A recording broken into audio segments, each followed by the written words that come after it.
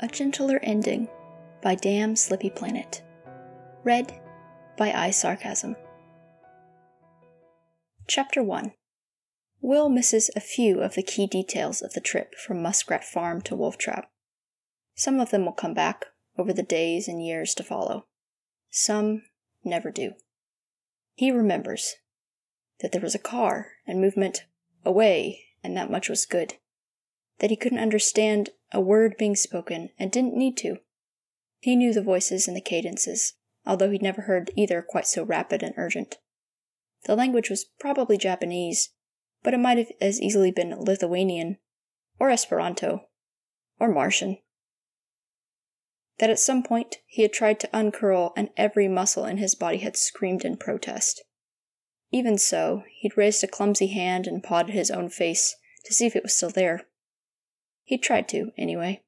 Hannibal had caught his hand and switched to English long enough to say, "You're safe, Will. Try to rest. We're taking you home." That he had tried to laugh at the equally implausible notions of safety and home, but no sound had come out. That he had not let Hannibal's hand go. That he hadn't asked why Hannibal had wedged himself in the back seat with Will instead of in the front with Chio. That he had been too tired and drugged to do anything that required effort. What had not required effort, what had come to him both instinctively and unwisely, had been to let himself drift back to sleep, in the back seat of a car driven by a woman who had thrown him off a train not long before, with his head pillowed on the leg of a man who had recently tried to saw his skull open. Will had slept like a baby. That, somehow, letting Hannibal and Chio take responsibility for his safety had felt like the easiest of all possible options at that particular moment. Of the many things that will be said about Will Graham in the years to come, in true crime novels and internal FBI investigations, and an unfortunate made-for-TV movie, and in dive bars where his former co-workers will gossip and mourn, few people will ever claim that he was a man who made particularly good life choices. He wakes in his own bed with a fuzzy mind and an aching body. The house is too quiet, the dog bed's too empty. It's a matter of moments to determine that he still has a face, and that someone's made what feels like neat work of a row of stitches for the worst of his injuries. His glasses are placed within an arm's reach by the bed, and his bloody shirt has been changed for a clean one. Of all the places in the world they could have gone, Hannibal's taken him home. These observations arrive all of a piece, as if it makes perfect sense that the same hand that injured him has sewn him together again. This is what it would be like, perhaps, had he gone with Hannibal all those months ago.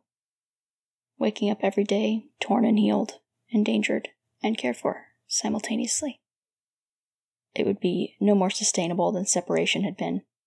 Impossible to live like that every day, exhausting to imagine even trying. There are no tolerable options, and Will is so goddamn tired. Hannibal would be around somewhere. He would have left without saying goodbye this time. It would be rude. But Will can't face that conversation, so he lets sleep take him again. When he wakes, his mind is a little sharper, and it occurs to him that perhaps what is called for is nothing so simple and clean as separation or joining. It will have to be a field amputation of sorts, fast and brutal, and neither of them entirely whole afterwards, but perhaps survivable. He will have his dogs and some shredded version of his life back. Maybe he'll move somewhere warm and leave no forwarding address. Maybe Abigail will stay in her grave instead of following him. Hannibal will have music and art and blood, freedom somewhere far away. If Will makes the cut clean enough, Hannibal may keep his distance. People have built new lives on less, surely. The voices outside on the porch draw to a halt. The doorknob turns, and Will steels himself to make the first incision. In the end, it's not so difficult. Every word of it is true, after all. He doesn't want to think about Hannibal anymore. He isn't going to look for him. God knows he really does miss his dogs. And as for, "I'm not going to miss you," if it's not precisely true, he wants to believe it will be true, eventually. It's close enough to truth, and where have they ever spent their time but in this liminal space where candor sounds like a lie, and falsehoods throb with honesty. The wound is deep and clean and savage.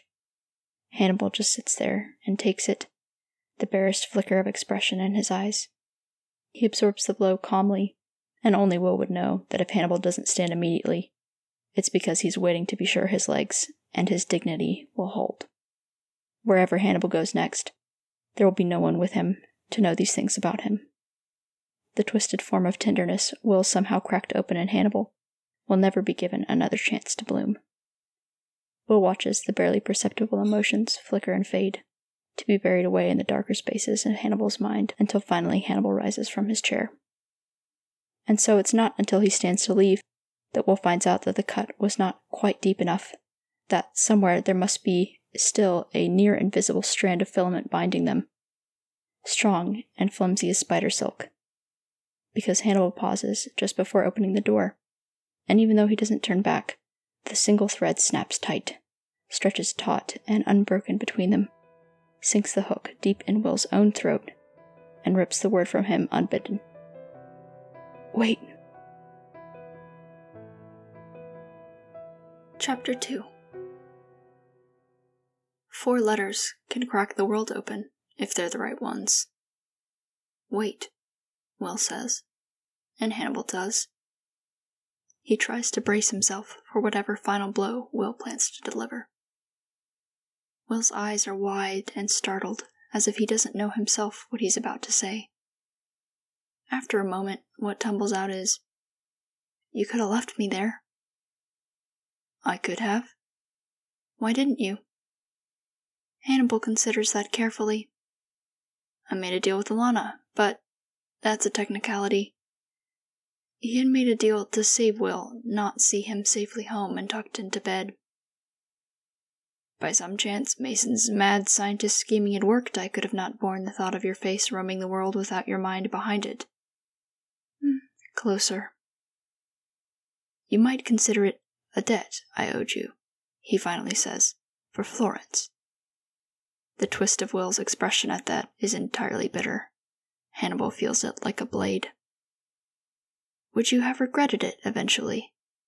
Hannibal doesn't believe that what he feels as regret is quite the same emotion that his patients described to him.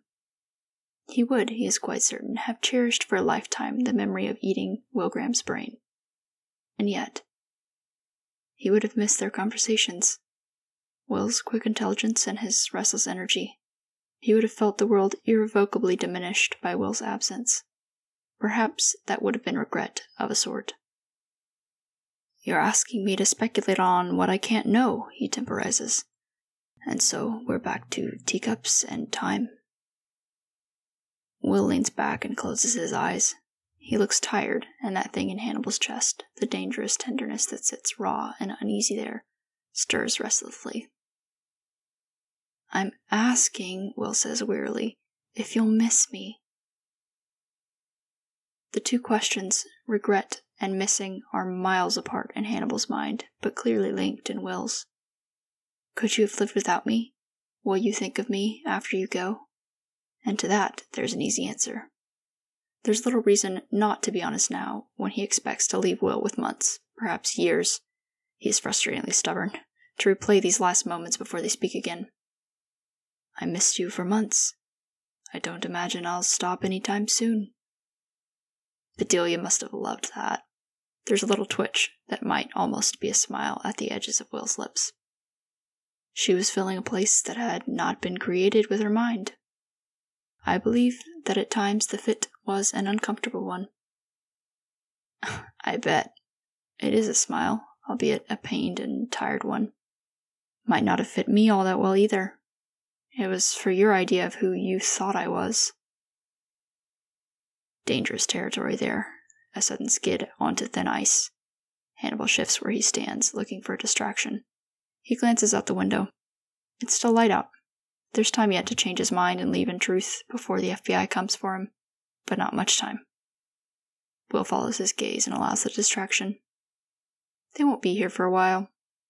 "No, but you asked me to leave." "And you take direction from me so well." Will's tone is acerbic. "Chio's out there somewhere, right? She'll warn you if she sees them coming. In theory. I think she's growing tired of becoming my guardian. I believe she'll stay until I'm safely away before striking out on her own. But it's possible she's left already. Good. It's more vehement than Hannibal expected, given the sense he has that Will and Chio aren't precisely the best of friends. You can't cage people like that, Hannibal. Not forever. She should have a life. You two have been terrible influences on each other. It's meant fondly, but he's not sure that Will hears it as such. He glances out the window again, and then gestures back to the chair placed next to Will's bedside earlier, for the sheer indulgent pleasure of watching him sleep. If you intend to keep interrogating me, may I sit? Yeah. Will waits, silent and watchful, while Hannibal comes back to him and takes his seat again, close enough to touch, to sink a knife into, if either of them were still so inclined. They pass a few moments in a silence more companionable than it should be. Hannibal thinks, despite himself, of the long dinners, the late nights by the fire, the incisive discussions and comfortable silences. He should take hold of this conversation, but doesn't understand what Will wants from him now, or where to go next. Eventually, Will sits up straighter and looks Hannibal over, seemingly taking measure of his wounds, the visible ones. Hannibal's trying not to think about the brand on his back, and how unlikely to care for it properly the prison doctors will be, how it will scar more than is necessary. You're not going to get far with a face like that, Will finally says, a layer of bravado over something a bit uncertain. He's not wrong. Hannibal's looked in the mirror. Staying out of public for a while will be necessary anyway. There should still be places nearby where I can go until I make other arrangements. A beat or two. And then... Is it where you kept her? Abigail.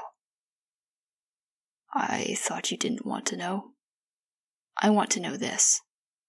Hannibal thinks of the Cliff's house, empty room, and nods, ever so slightly. There's a house, if the FBI didn't find it. She was comfortable there. It will do for a few days. Another long moment of quiet. And then he's startled by a sudden movement. Will throwing back the covers, Will moving to get out of bed. He doesn't even have time to stand. Will's just towering over him abruptly, dizzy and sick-looking, and somehow also as fierce as Hannibal's ever seen him.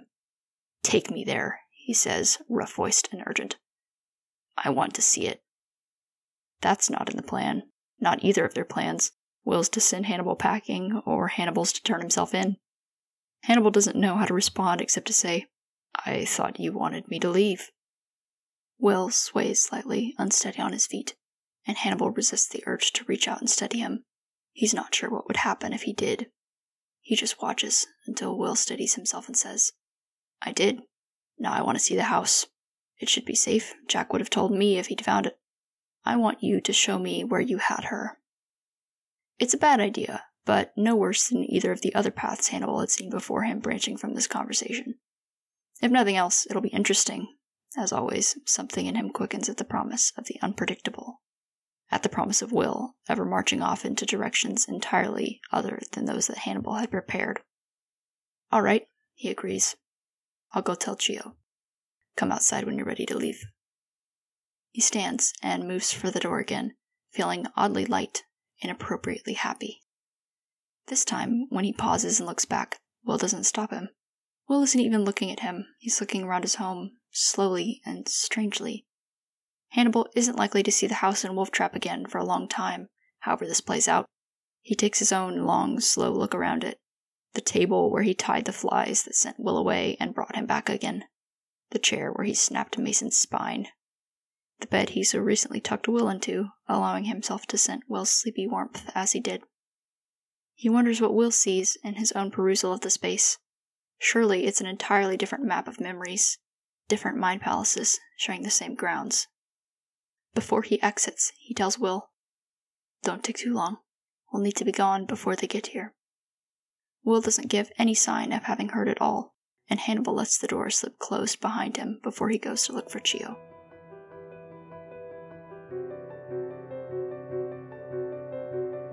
Chapter 3.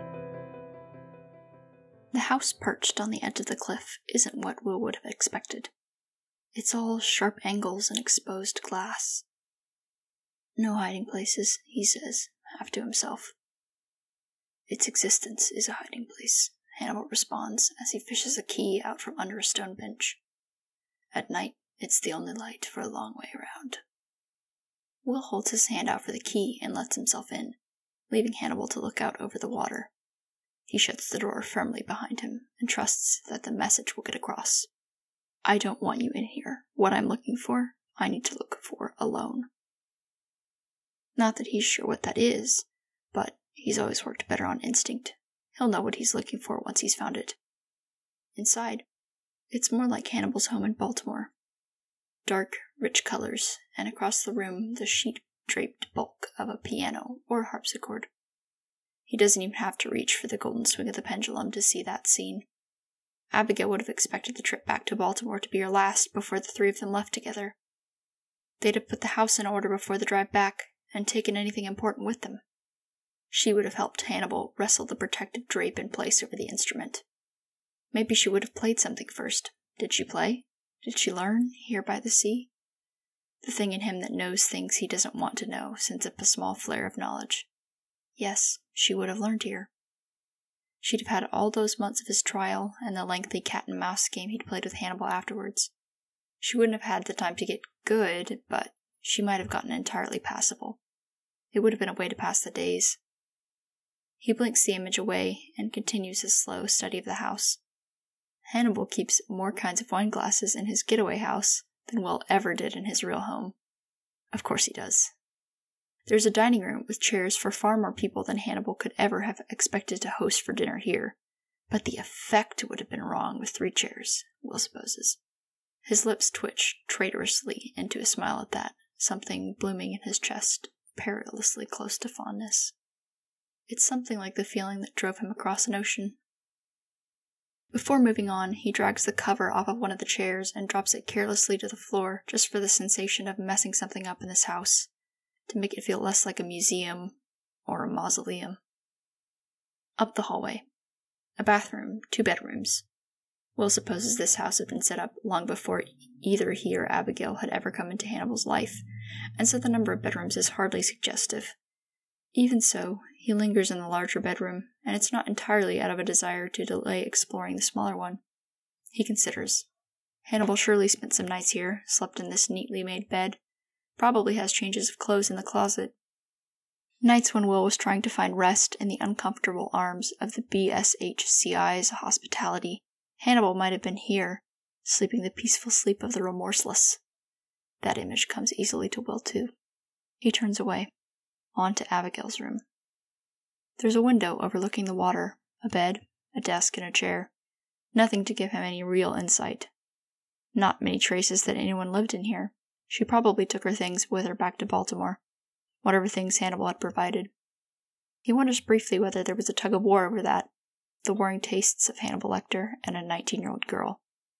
Probably not. He'd have picked his battles to keep her agreeable, and her wardrobe choices wouldn't have been among them.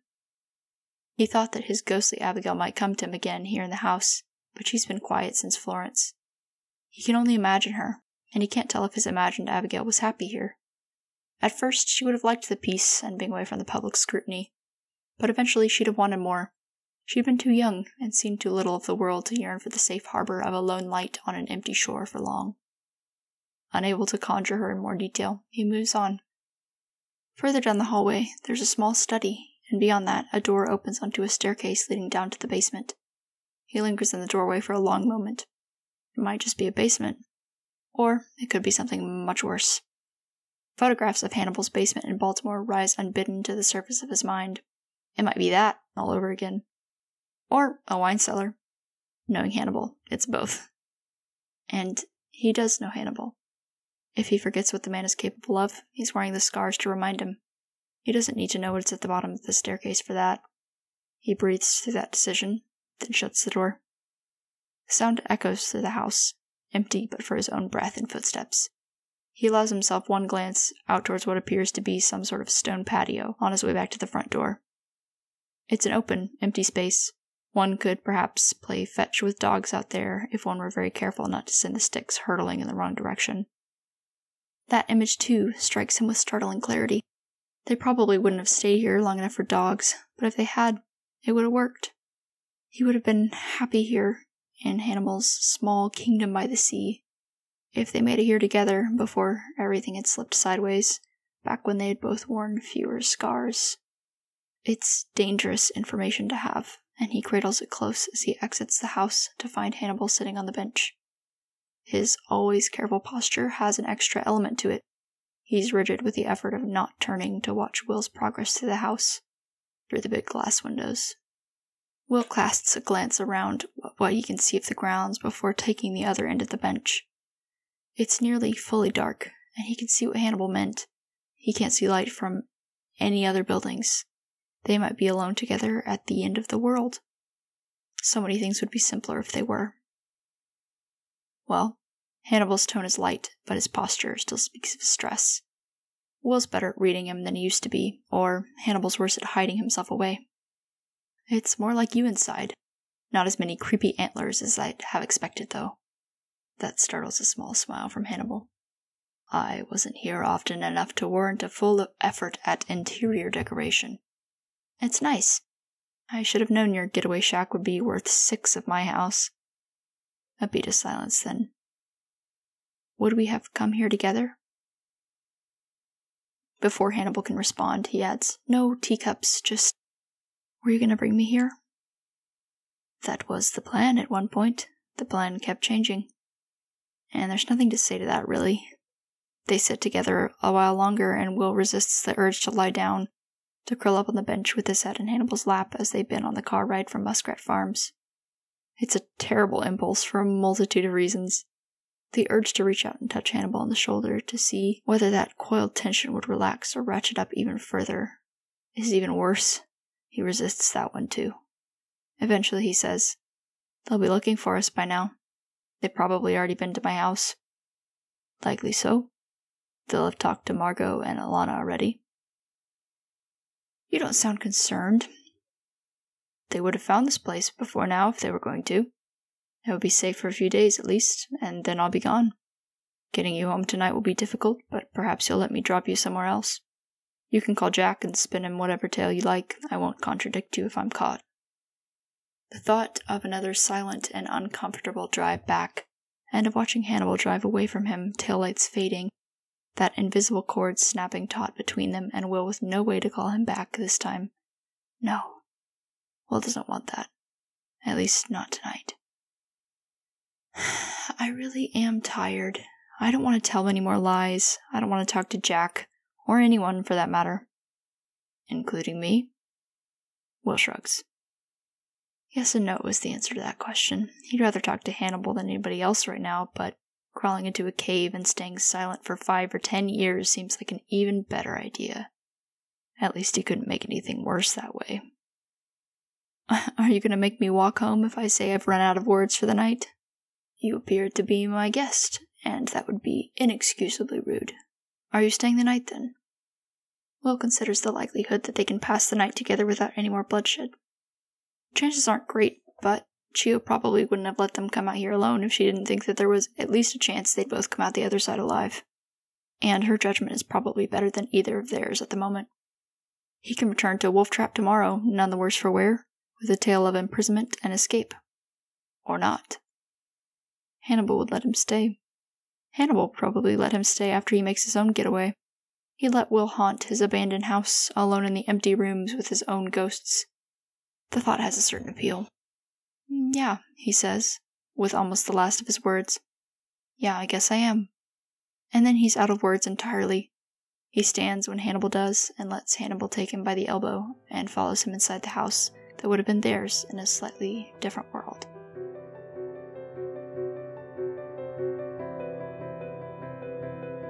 Chapter 4. Will in the Cliff House is more jarring than it should be, given that Hannibal had once intended for him to be here. But that had been long ago and far away, a possibility given up months ago, and Hannibal is not a man who looks back. He was not expecting this to be a space they ever shared outside of the confines of his imagination. He would probably be slightly more surprised to find himself standing in the middle of an open living room with a unicorn or a leprechaun than he is to find himself handing Will a glass of wine in that same space. but only slightly. "I'm afraid all the best vintages were at my house," he says, as Will takes the glass from him. A Will too tired for more than the bare minimum of speech is not a Will unable to communicate. He is still a quick mind and an expressive face, gestures eloquent despite the injured shoulder. He tips his glass in a sardonic salute before draining half of it. He used to be better about savoring his wine. Perhaps that was part of the act. Even with months to consider it, Hannibal's still not entirely sure he's right about what was and what wasn't a lie. Hannibal returns the raised glass gesture, sorts through and discards a half-dozen options for a toast in the blink of an eye, and settles on, "To better hospitality than Mason Verger's." It's the lowest possible bar, but maybe that makes it exactly the right height for them to hurdle together. He's almost sure the glint in Will's eyes is amusement. "If you don't need a hand in the kitchen, I'd like to lie down for a while." Will's voice sounds worn, threadbare. Even as Hannibal's reaching for one of the larger knives to keep by him while he cooks, in case Will's less tired than he looks, he lets himself imagine the dinner that he would like to serve. There would be meat, lightly sauced, to avoid obscuring the flavor. Will didn't ask him not to serve meat, and he lets warmth creep through him at the notion that Will might eat whatever Hannibal provided. What would one more dinner be among old friends? The thought sustains him in the creation of a vegetarian meal that falls entirely short of his imagined one, conjured from shelf-stable pantry goods. It will be sustenance, and little more. It will have to do. When he's satisfied that his efforts are the best that can be done with the limited means available, he goes looking for Will. He expects to find him in one of the bedrooms, but finds him in the study instead, halfway through a slim, leather-bound volume. He looks up and holds his place at the fingertip when Hannibal appears in the doorway. "Couldn't sleep. Turns out I have a whole bunch of new nightmare fodder." "I can give you something for that after dinner, if you want," Hannibal offers, and then tries to bite the words back too late. Because of course he does. Of course he has an array of drugs in the house for entirely non-medically approved purposes, and of course Will won't take them from him, and will wonder, and not ask, whether he gave them to Abigail to coerce her cooperation. Will goes tight and sad around the eyes, and says nothing except, "I don't want that." His mouth works as if he might elaborate further, but he doesn't. Hannibal's forgiven. There's a catacomb beneath the memory palace now where Will's forgiveness echoes continually amidst the skulls of their shared dead. That doesn't mean Will's forgotten, or ever will. Hannibal's lost the knack for doing this particular dance with Will across the minefield of things that must go unsaid. It's rare for him, and so almost precious, to feel this clumsy and out of step. "What do you want, then?" Hannibal's words hang awkwardly in the air between them, and he realizes it's entirely possible he's never actually asked that of Will before. He watches Will come to the same realization in a series of small muscle movements almost unnoticeable to someone who hasn't made a pastime of memorizing and recreating all the moods and motions of Will Graham's face. Will looks away, around the room as if there might be an answer there slipped between the books or hidden away in a desk drawer with the passports and account numbers. The room fails him, and he looks back to Hannibal with a twitch in his jaw that might be nerves, or determination, or sheer exhaustion. "I don't like any of my options," he says, and there's that twitch again before he goes on. He still sounds tired, but he also sounds present. Right here in the room with Hannibal in a way he hasn't been in Wolf Trap. Closed off, inside his head. "I want to find something new to want." There's a softness bleeding through those words, something Hannibal hasn't seen in Will since, well, probably since right before the linoleum knife. It tugs at a counterpart in Hannibal, a vulnerable thing deep in him that answers only to the sound of Will's voice. He tries to ignore it. It's not at all clear that this is a moment where softness is allowed or safe. "The world is full of things to want, and I'd have shown them to you. My last trip into the world didn't end particularly well. I'm starting to think the world and I don't agree with each other. We're both alive. Could have had a worse ending. There's something Hannibal could say here, he knows, that would fit the delicacy of the moment. He's just not sure what it is. But somehow, maybe that was the right thing, because Will smiles. Or anyway, he gets halfway to a smile before it turns into a headshake and he says, "I think you might be the most optimistic person I've ever met." It sounds like, God, it's annoying, and somehow also like, I miss that about you. Hannibal decides to respond to the tone rather than the words themselves. I really did miss you, Will. Will looks at him with an expression Hannibal can't quite interpret, and then says, Yeah, me too. I made the mistake of trying to explain it to Alana once. It didn't go over well. I would imagine not. After we were both out of the hospital, she found me in your kitchen and wanted to know what I was thinking about. Did you tell her? Not really. Will you tell me? Will pins him with a gaze that shouldn't be so blue in such dim lighting. He appears to be considering whether to answer. He tilts his head to one side as if he's listening to his better or worse impulses, and suddenly he's up and out of his chair and moving. So, that's how this ends, after all. Hannibal's almost disappointed. It's such a predictable endgame to be back here again. Somewhere up a sleeve or in a pocket, Will must have a knife from the kitchen. Or perhaps he took a gun from his home and it will end here. He'll fight it, but if he loses, better here than in Mason Verger's pigsty. Better at Will's hand. One part of his mind is already cataloging what meager resources the room might provide as weaponry. Except that Will halts as soon as Hannibal tenses. He reads Hannibal easily, his sudden fight instinct, and the runaway impulse to save himself at all costs. Will always did, once the blinders were off. Will reads him and holds up a hand and sounds exasperated as he says, Jesus Christ, Hannibal, stop it! Aren't you tired of all of this? Hannibal's racing heart doesn't know whether to slow down, because the threat appears to have been no true threat, or to speed up even further, because Will is close, and moving closer still, and Will's raised hand finds its way to Hannibal's less injured cheek with a gentleness that stings more than any knife would have. I was thinking about the moment right before, Will says, and he's so close that Hannibal feels the words more than he hears them, as if he can feel the vibrations of Will's voice through the fingertips on his face. I knew Alana was out there on the ground, and I knew they were coming for us, and Abigail was scared, and there was so much blood on you, and nothing was ever going to be all right. And even so, there was about a half a second just before when I felt like everything might somehow be okay. What is there to say to that? There's nothing to say. Hannibal would like to say that he'd felt it too before the knife had slid through Will's flesh. He'd like to be able to confess to even a half-second belief that the teacup was only wobbling mid-air and might be caught. But he hadn't had that half-second. His universe had already been thoroughly cracked by then, his veins pumping with what he supposes now must have been rage or betrayal, although neither is a feeling he knows well. Will gives him a moment, but doesn't seem surprised when he doesn't have an answer.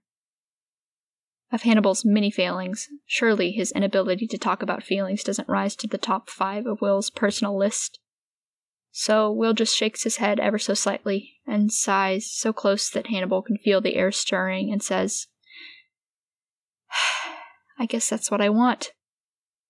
I would really like to forget what a disaster everything is for a little while, and feel like everything might be okay.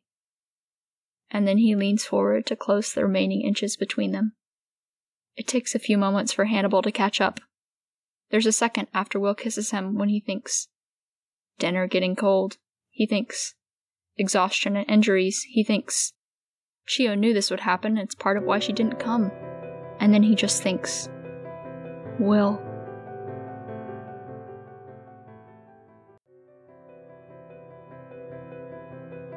Chapter 5.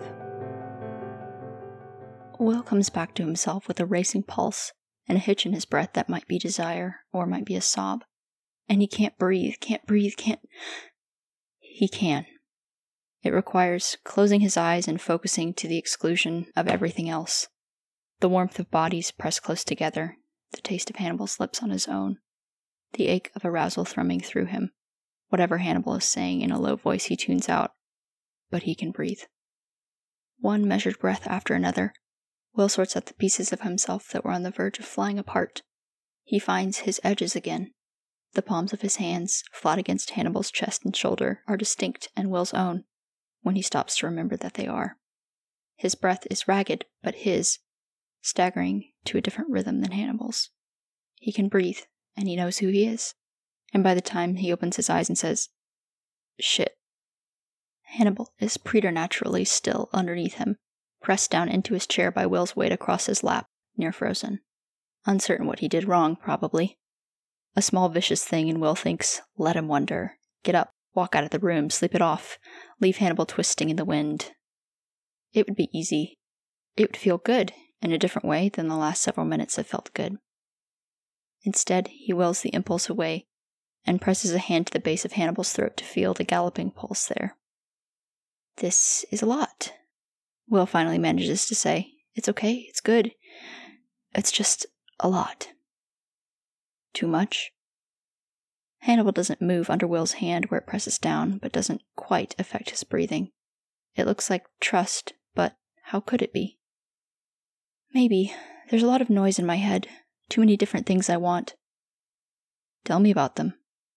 Why, so you can psychoanalyze me with one hand down my pants? Hannibal tips his head back further, bearing it to Will's touch slowly, so that Will can feel the slide and stretch of skin and tendons under his hand. He doesn't remove the hand that is in fact still down the back of Will's pants, cupping Will's ass, holding him in place. Will doesn't particularly want him to. Hannibal swallows, a deliberate bob and glide of muscles beneath Will's hand before he says, so I can give you the things that you want. And Will doesn't know how to answer that, because he's not sure he wants to be given anything. Well, one part of him does, maybe. A part that would just like to say, be gentle for once. Don't hurt me, I'm tired of hurting. And lie back and let Hannibal make him feel good. But then there's the part of him that just wants to take and hurt and rip Hannibal to shreds between his teeth. The part that feels no amount of forgiveness spoken repays a blood debt owed. There's also the part of him that got confused in the first place, that's having trouble telling where Hannibal ends and where Will starts, and which desires are actually Will's own. Maybe it's himself he wants to hurt. Maybe it's Hannibal he wants to be gentle with. Nights of painful honesty or not, there's only so much Will's able or willing to say out loud. He just shakes his head slightly and says, I'm having a little trouble with boundaries. Where I start and you end, getting mixed up. What else is new? He means it to be wry. It comes out something else, cracked and raw. Hannibal shakes his head, and Will's hand falls away from his throat, so that Hannibal can bring up his own hand and touch Will. Will's face, his shoulder, a light touch skimming down his arm and back up again, over his chest, a brush over his nipples that sends a tingle down his spine, down his waist and his thigh. Hannibal's outlining him, he thinks, as if he were one of the man's drawings. Everywhere he touches, Will feels alight and alive in the wake of Hannibal's fingertips. He feels his own body being drawn back to his attention, as if it was something he'd lost long ago and is surprised to have found again. Oh, here I am. Here are Will's edges. Here is his skin, his bone and muscle and blood and sinew. Somewhere in his marrow he is making new cells every moment. Beneath his stitches, his skin is knitting itself back together. Every instant he is becoming something new. Will's heart beats relentlessly, broken and blooming and wanting what it wants utterly beyond reason. He could cry with it. Instead, he lets go of his hold on Hannibal's shoulder to unbutton the few buttons still holding his shirt together. He slips the shirt off to fall neglected to the floor, and raises his chin slightly, a command without words. Do it again. And Hannibal does. Just that. Just touch. With hands and then with lips when Will doesn't protest.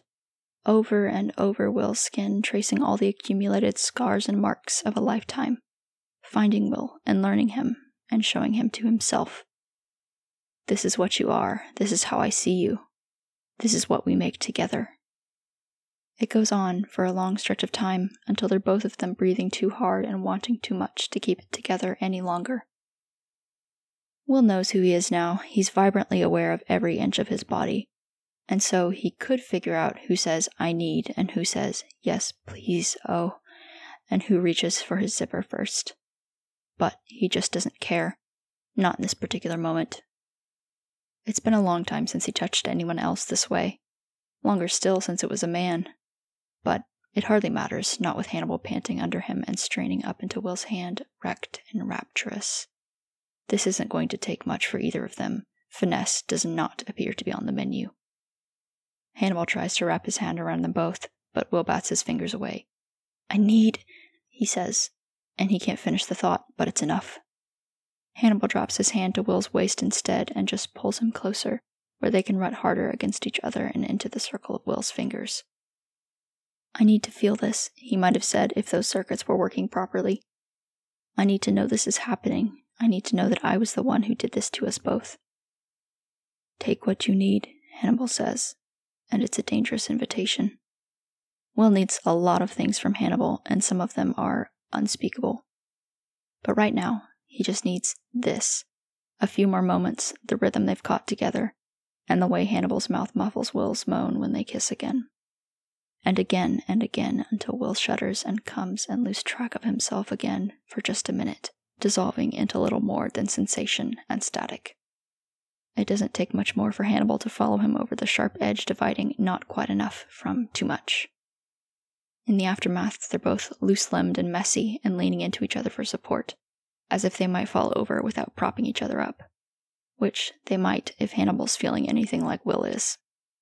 Several quiet minutes go by, entirely consumed by lazy, light tracing of fingers over bared skin, small, nonsensical sounds, and slower, less frantic kisses. It's the most peaceful Will can remember feeling since he set foot on shore again, and he's not in any hurry to shatter the moment's soap bubble fragility. Finally, when his body informs him that it is no longer willing to hold this particular position, and he's really too damn old to be climbing into people's laps to make out like a teenager, he sighs and starts trying to disengage without making even more of a mess of them both.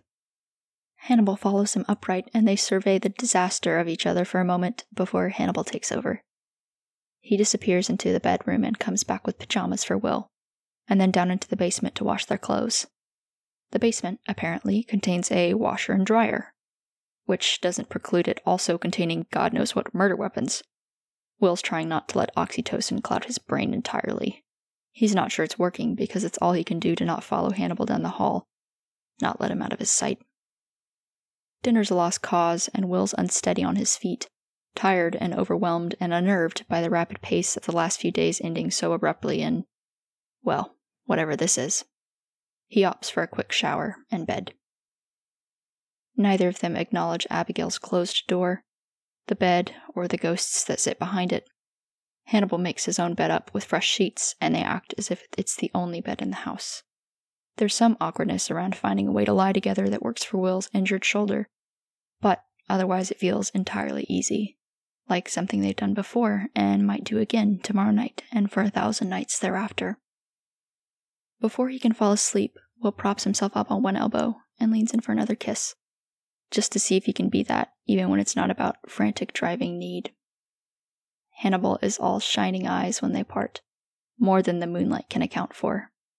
But he waits for Will to lie down again so Will can't see his face anymore before he asks, "Does this change anything you said earlier?" He could answer. He thinks he knows the answer, but he's very possibly not in his own right mind at the moment, exhausted and injured and hungry and still fighting that urge to follow Hannibal around like a puppy, and this is too important to get wrong. So he just closes his eyes and says, "I need to sleep on it. Ask me in the morning." He can feel the disappointment radiating off Hannibal, but all the other man does is sigh once and settle himself down warmly against Will's side. It's arguably an improvement in their ability to communicate about difficult things. No one's getting stabbed tonight, anyway. He closes his eyes and tries to ignore the near tangible sensation of Hannibal watching him as he falls asleep.